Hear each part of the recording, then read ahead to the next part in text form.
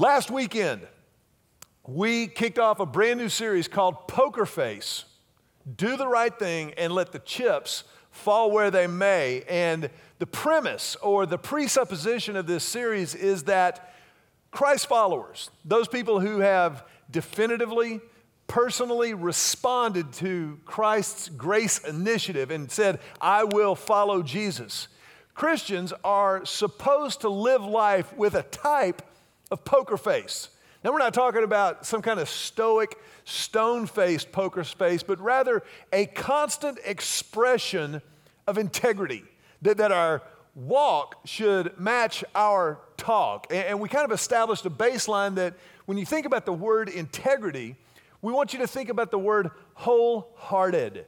That a life of integrity, specifically a life of Jesus integrity, is wholehearted following of Jesus. That everything that we're about in every part of our lives is surrendered to Him, is submitted to Him, and therefore looks like it. That our lives reflect what we say we believe. And we started last week by kind of establishing this thread of integrity. But today, as we continue the series, I want us to kind of pull that thread a little bit. I want us to pull that thread and see what it looks like when we actually live out our faith, when our lives are actually wholehearted.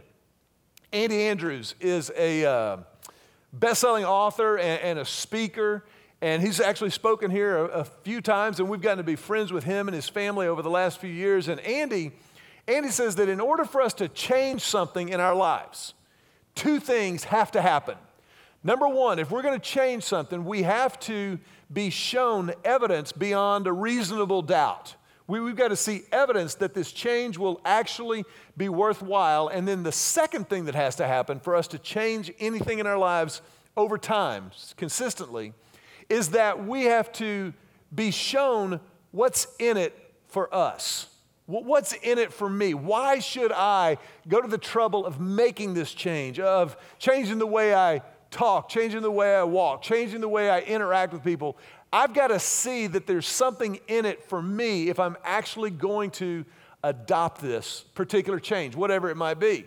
And I think that last week we kind of established the first part of that requirement for change when we said, there's significant evidence that integrity is a good idea. That it's not just a moral imperative, but that it's actually something that we benefit from. We talked about the fact that when we live lives wholeheartedly, then our lives are marked by truth. And truth and honesty helps to kind of simplify a very, very complicated world. We talked about the fact that integrity actually enhances connection and relationships that we're all hardwired for. We all have a need to know and to be known, to love and to be loved. It's part of what it means to be a human being. And that need is actually fed and fueled by integrity. And then third, we said that integrity is one of those things that it will create honesty, it'll create connection, but it also contributes to progress. That we actually have the opportunity to grow in truth and in connection and expand and get better. That we don't live with a fixed mindset, but we live with a growth mindset. And all of those things are there and they're evidence beyond a reasonable doubt why integrity is a good idea. But today, I want us to pull that thread a little bit further and go, well, what's in it for me? And I want you to know that it's okay to ask that question because God has said unequivocally and with no compromise that when we live wholeheartedly, when we trust in the Lord with all of our heart, when we submit all of our ways to Him, then there will be some very, very real benefits and blessings that we get to experience and we get to express. And that's what I want to get into today. Not that the blessings and the benefits are the only reason we do these things, but I think it's important for us to acknowledge that because if all we do is look at the obligation of integrity, then after a while, that kind of starts to run a little dry. How many of you, let me ask you a question. How many of you are list makers? You like to make lists in your life. And how many of you, if you're a list maker, how many of you like put things on the list that you've already done so that you can cross it off? Yeah. Okay, that's cool. That's awesome. That's great. Well, a lot of us tend toward lists because we can digest a list. We can process a list. We can cross things off of a list. But if we live our lives by the list, by the rules and the regulations, then we start to miss some of the life we were created for, because ultimately life is not about the list. Life is about the relationships. Life is about the fuel and the life that is truly life, the Bible says. So today what we're going to get at is kind of the payoff and why we do that. It's not just the obligation of integrity. Today we're going to look at the compensation, that the payoff for integrity. And to get at that, we're going to go to Philippians chapter number 4. If you got your Bible, look there. Maybe it's on your phone. Philippians chapter 4. And as you're looking up Philippians 4 in the New Testament, let me remind you, we go to the Bible not out of rote habit. We don't go to the Bible just because we're in church.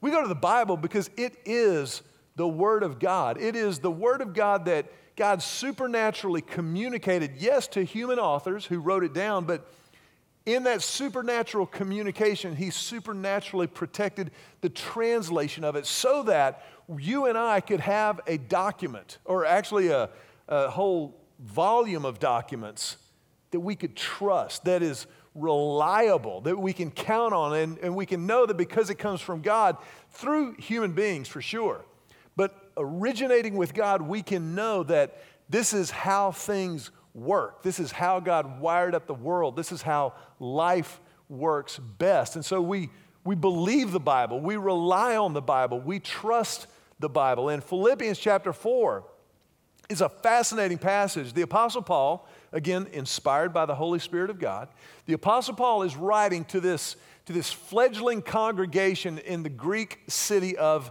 Philippi. Now, Philippi was a strategic outpost for the faith. Philippi was a fascinating city. Philippi was originally founded because of the gold mines close by there. And it became a center for trade, and it later became a strategic point on the map, because if you controlled Philippi, then you controlled roadways leading to and from these gold mines. And so when Paul established the church at Philippi, it wasn't just because there were some people there that liked him. It was because Philippi was a strategic place. The Christian faith had begun, obviously, right around Jerusalem and in Palestine, Galilee, where Jesus lived and His apostles all worked most of their lives. But it was the Apostle Paul who took the gospel, the good news of Jesus, from that very, very beginning there in Palestine and began to branch out away from and radiating out of its Jewish beginnings, going into the Gentile world, going into the world. And Philippi, most scholars believe Philippi was the first church established in Europe. It was the first church established on the way to Rome and then spreading out into northwestern Europe. Philippi was kind of the beginning of the church reaching a Gentile audience. And Paul is writing to this fledgling congregation, trying to explain to them, and by extension, explaining to you and me, how the Christian faith plays out, how what we believe really and truly looks like day in and day out. It's not enough just to know some cool facts and to believe that Jesus rose from the dead. Yes, that is central, but then what does that look like? What does that mean as we go through this? And look at what he writes in Philippians chapter 4, verse 4. Always, say always. Always be full of joy in the Lord. Again, I say it, rejoice. I want you right now, y'all are the 11:30 crowd. You've been up for a while. You've been properly caffeinated, because that's how the Lord wants us to begin our days. I want you to look at your neighbor and with passion and Sunday morning enthusiasm, tell them, get your rejoice on. Now, it's imperative that we understand that. Remember, we started this conversation talking about integrity. And the one-word definition we said was wholeheartedness. To live wholeheartedly is to live a life of integrity. But remember, we also talked last week about Dr. Henry Cloud, clinical psychologist's definition of integrity, that integrity is the courage to face reality. Integrity is the courage to face reality. Whatever reality is, good, bad, or ugly, that's courageous to be able to face it and adapt to it and process it and manage it and live in what's real in this world. And here in Philippians chapter 4, Paul, like I said, pulls that thread a little bit and says, in order to have that kind of courage, you need to be joyful, full of joy always in the Lord. Rejoice. Again, I say it. So what does it look like? What is this joy thing? Because you and I live in a world that is absolutely obsessed with happiness. Happiness. Read the list of bestsellers, The Happiness Project, Happiness This, Happiness That, TED Talks about happiness, Pharrell, happy, happy, happy, happy. I'm going to be happy, happy, happy. Happy. Listen, if you can wear a hat like Pharrell wears, you ought to be happy. I mean, that's just a cool lid. And if it sounds like I'm jealous, it's because I am. But happy is cool as far as it goes. But happy, don't feed the bulldog. You need to write that down. Happy, don't feed the bulldog. Because happy, and specifically happiness, depends on what happens. Joy transcends every circumstance, every situation. You can absolutely be joyful and be unhappy. Now, I'm not making this up, or it's not because I just read it in some book or they taught it in seminary. I know this to be true. Happy is when you wake up in the morning and that first drop of coffee hits your tongue and your senses become alive, and you wake up to the day, and it's like the neurons begin to fire because the caffeine that God has so graciously given to you is working. That's happy. But I have to confess to you this morning, before I got to my coffee happy, I woke up unhappy. I woke up unhappy this morning. I woke up unhappy because my bride, Julie, is out of town. And so I went to bed last night unhappy. I woke up this morning unhappy.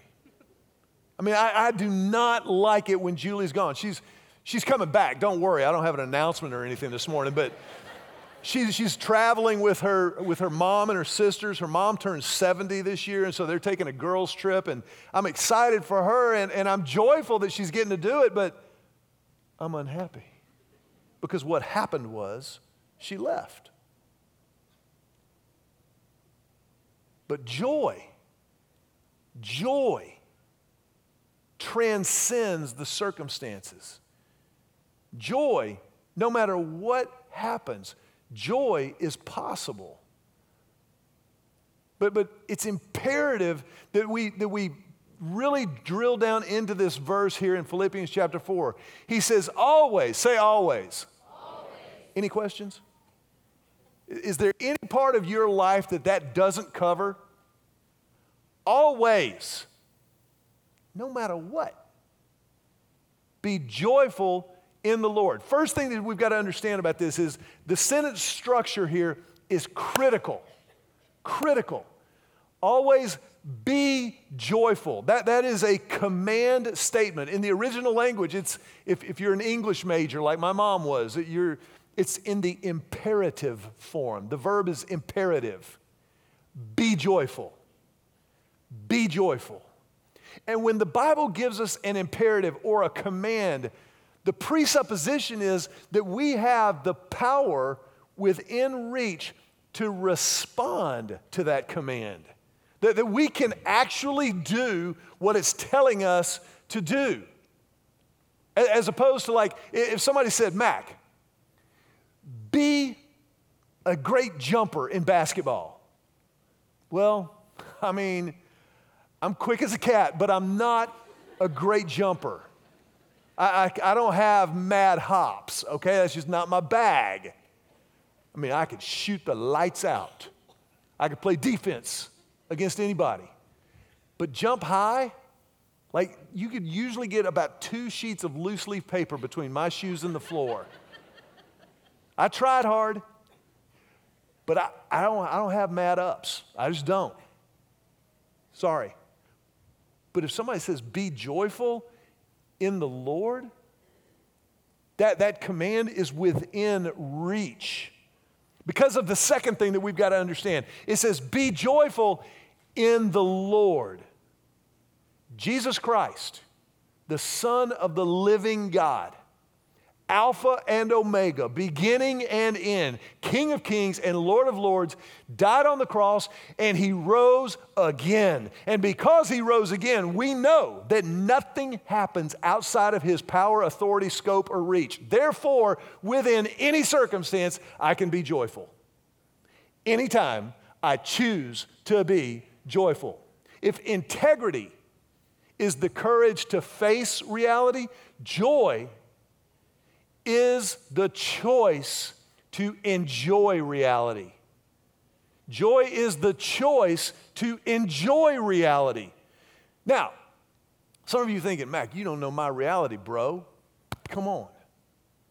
Listen, that may be true, but I do know the God who is bigger and more powerful than our reality. I do know the God who can work all things together for good for those who love him and are called according to his purpose. All things. Again, that pretty much covers it. There is nothing that God can't use for his glory and our good in our lives. And so because of that, even if the circumstances become horrible, terrible, my wife is in California today. That's a very bad day when I'm in Texas.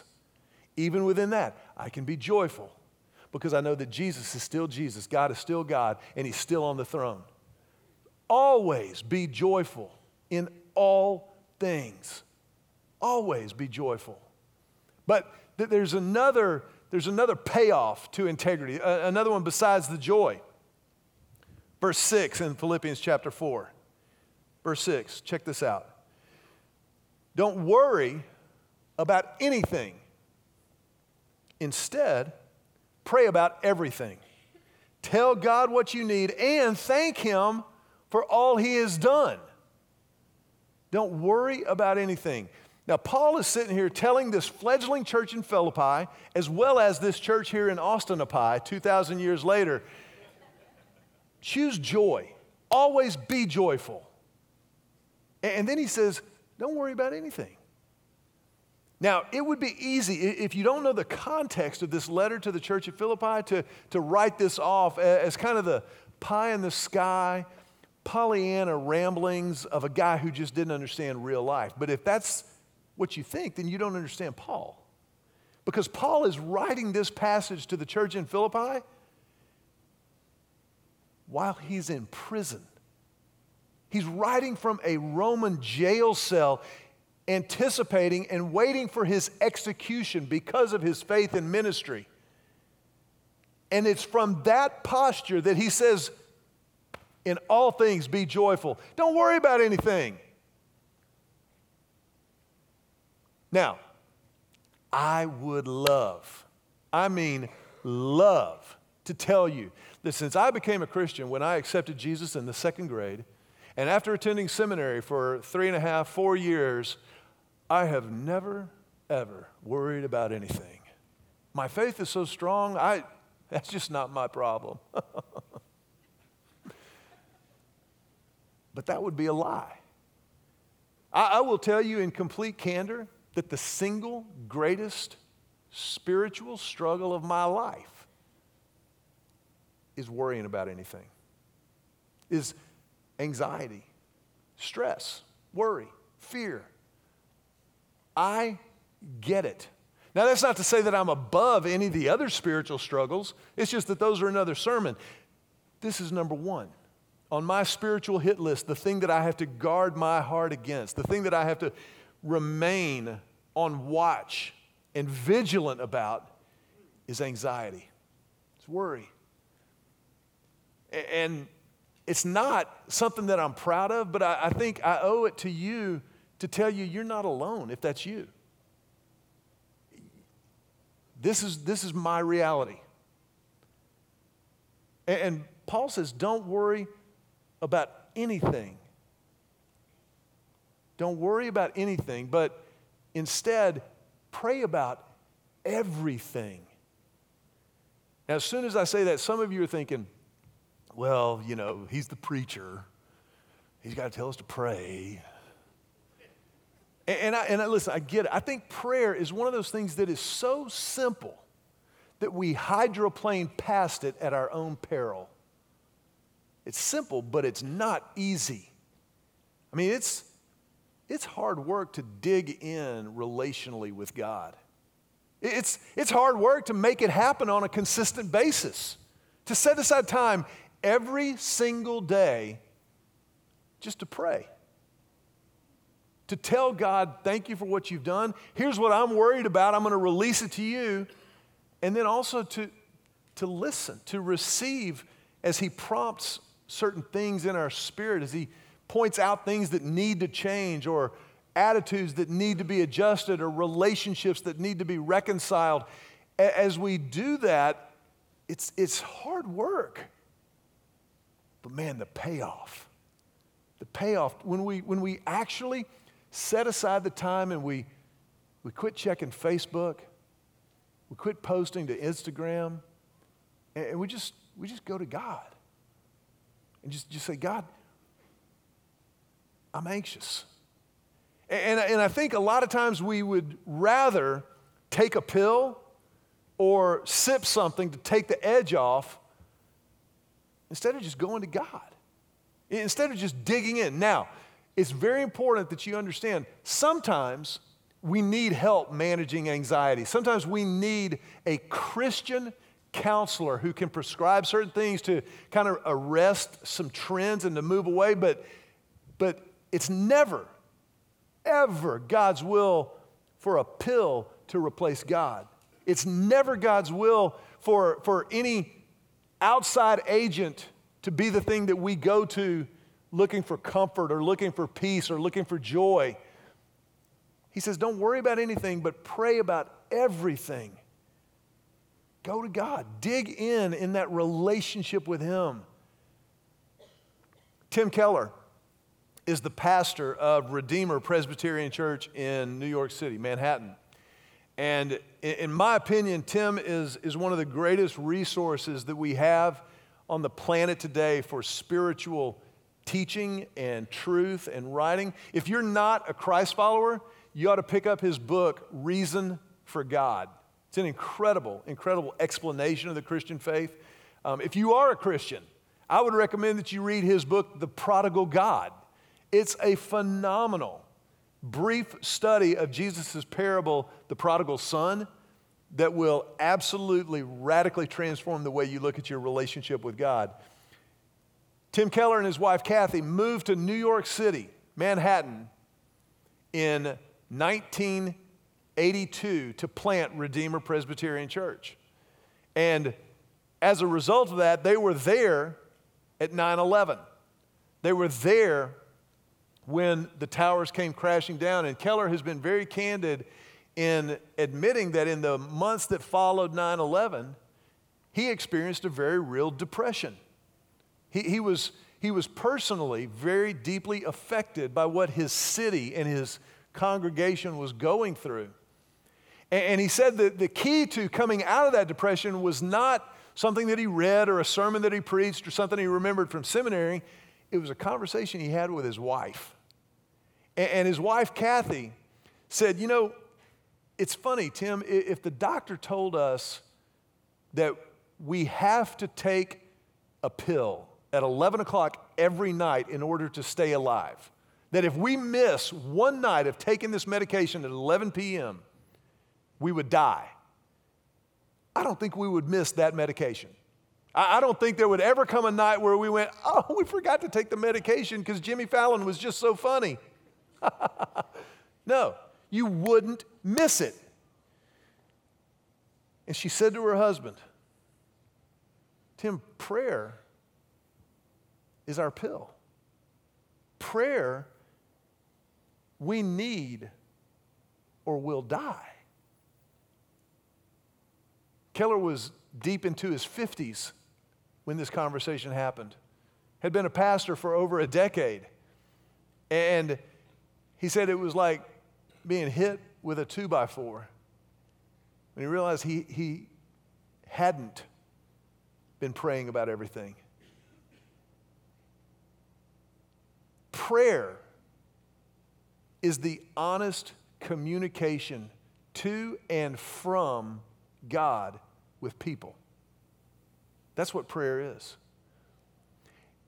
And prayer is life for the Christ follower. We must be people of prayer, not because it's an obligation, but because we need it. Now, look at verse 7 in Philippians chapter 4. Check this out. Don't worry about anything, pray about everything, tell God what you need. Verse 7, then, say then.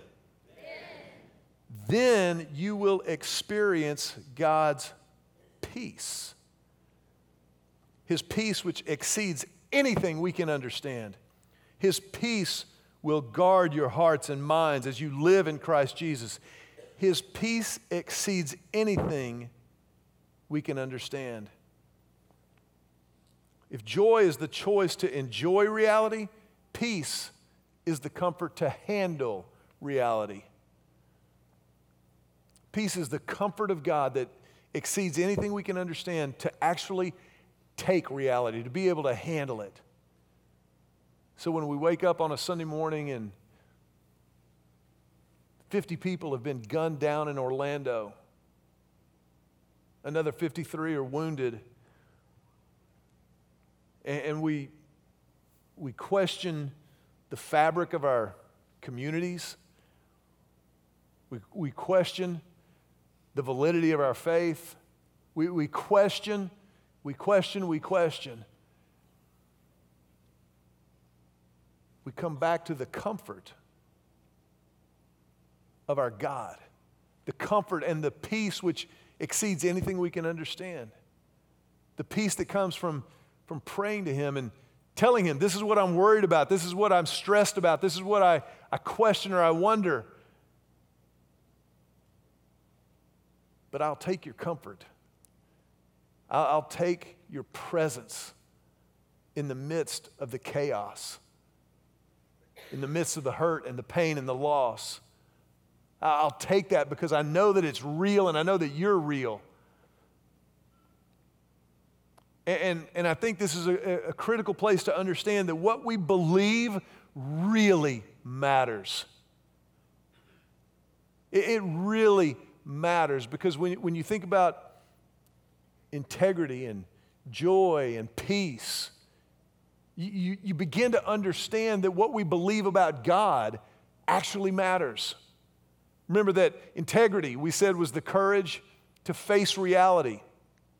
And we have the courage to face reality from the Holy Spirit of God. The Holy Spirit gives us the courage to face reality. Jesus said when He left earth that He would give us a helper and a counselor. And it's our helper and counselor, the Holy Spirit, who encourages us. We said that joy is the choice to enjoy reality regardless of the circumstances, and whether the reality is good, bad, or ugly, we'll enjoy it because it's going to draw us closer to God. And that happens because of God the Son. Because Jesus died on the cross and rose again, we have victory in Jesus. And so because of that victory in Jesus, we can have joy. And because of the peace of God, the peace of God, the peace that is that comfort that allows us to handle reality, that comes from the Father. The Father who comforts us, who will never leave us nor abandon us. One of my most vivid memories as a dad was just a few years after we had moved to Austin. Emily and Joseph were still very young. And one night, Emily woke up screaming with a night terror. She'd had a nightmare of some sort, their rooms were downstairs. Julie's and my room was upstairs in that house at the time. And Emily, God bless her, she was born with a set of pipes. I mean, she volume, baby. And so when she woke up screaming, our neighbors knew about it. And as a dad, I didn't know what was going on. I just heard screaming. I didn't know if somebody had gotten in the house. I didn't know what. And I was downstairs in about 4 steps. And I went into the room, and it was just Emily, and I could tell that she'd had a nightmare. And I climbed up into bed with her, and I just held her really, really close. I said, Emily, it's Daddy. It's Daddy. You're okay. You're okay. What's up? What's wrong? Just sobbing. I didn't know. You know that kind of sobbing where you can't talk, you can't catch your breath. Now, over the years, our kids were injured numerous times, Joseph especially.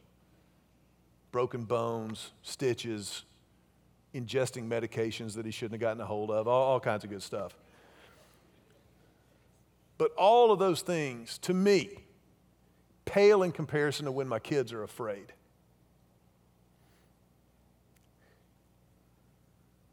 I'll move heaven and earth. I don't care what it takes to let them know that they're safe again. And so when Emily woke up screaming in the middle of the night, it went all through me.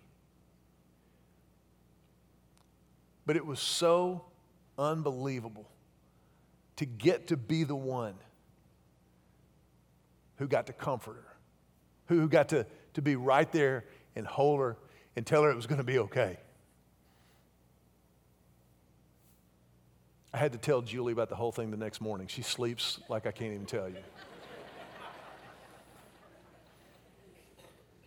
It's a clean conscience. That's why she can do that.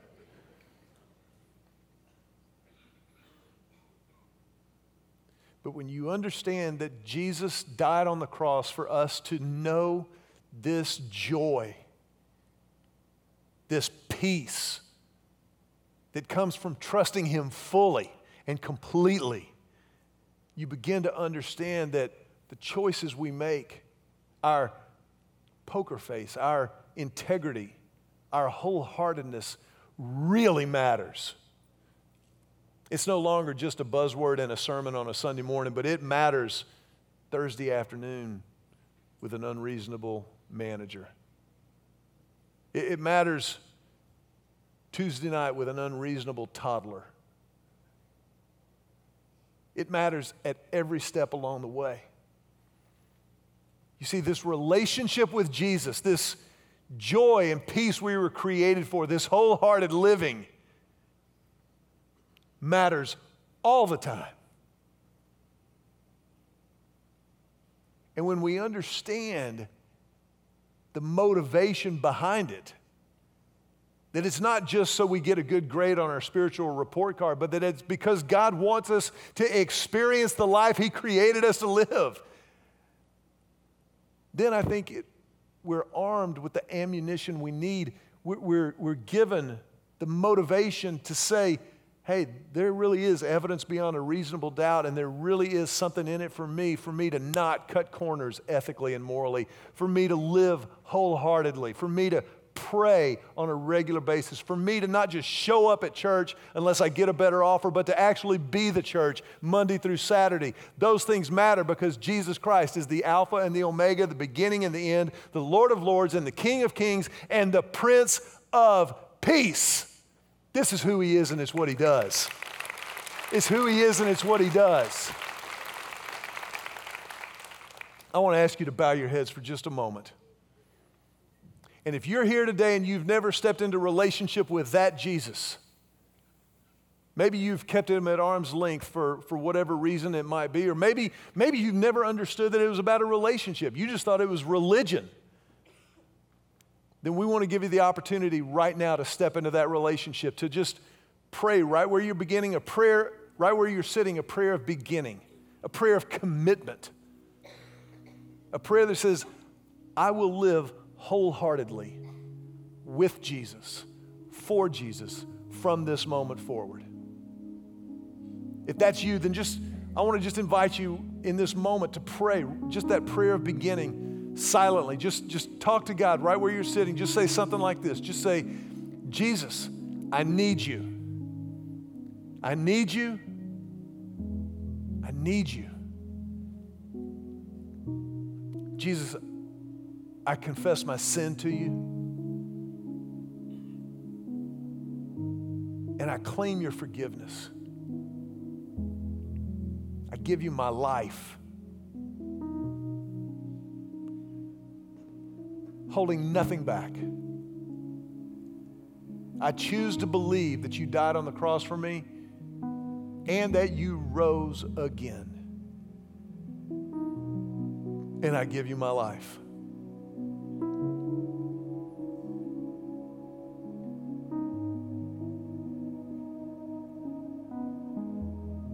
As we remain with our heads bowed and our eyes closed for just a moment more, I want to remind you, we bow our heads out of reverence, out of awe for the fact that God moves in people's lives, that He moves in our lives, for the fact that He's here with us right now. And if you just prayed that prayer to step into that relationship with Christ, then I want to invite you. I want to just make sure that you understand we as a church want to help in any way that we can. We want to help you take the next step in this relationship. And so, two things. Number one, before you leave today, I want to ask you if you would, so that we can help you, just fill out the info card that's in the program you got when you came in. Just fill it out and indicate there, I'm committing my life to Christ. You can tear it off at the perforation, and before you leave, just make the time for a brief personal connection and just hand that card to one of our ushers. They wear the really cool blue LHC shirts.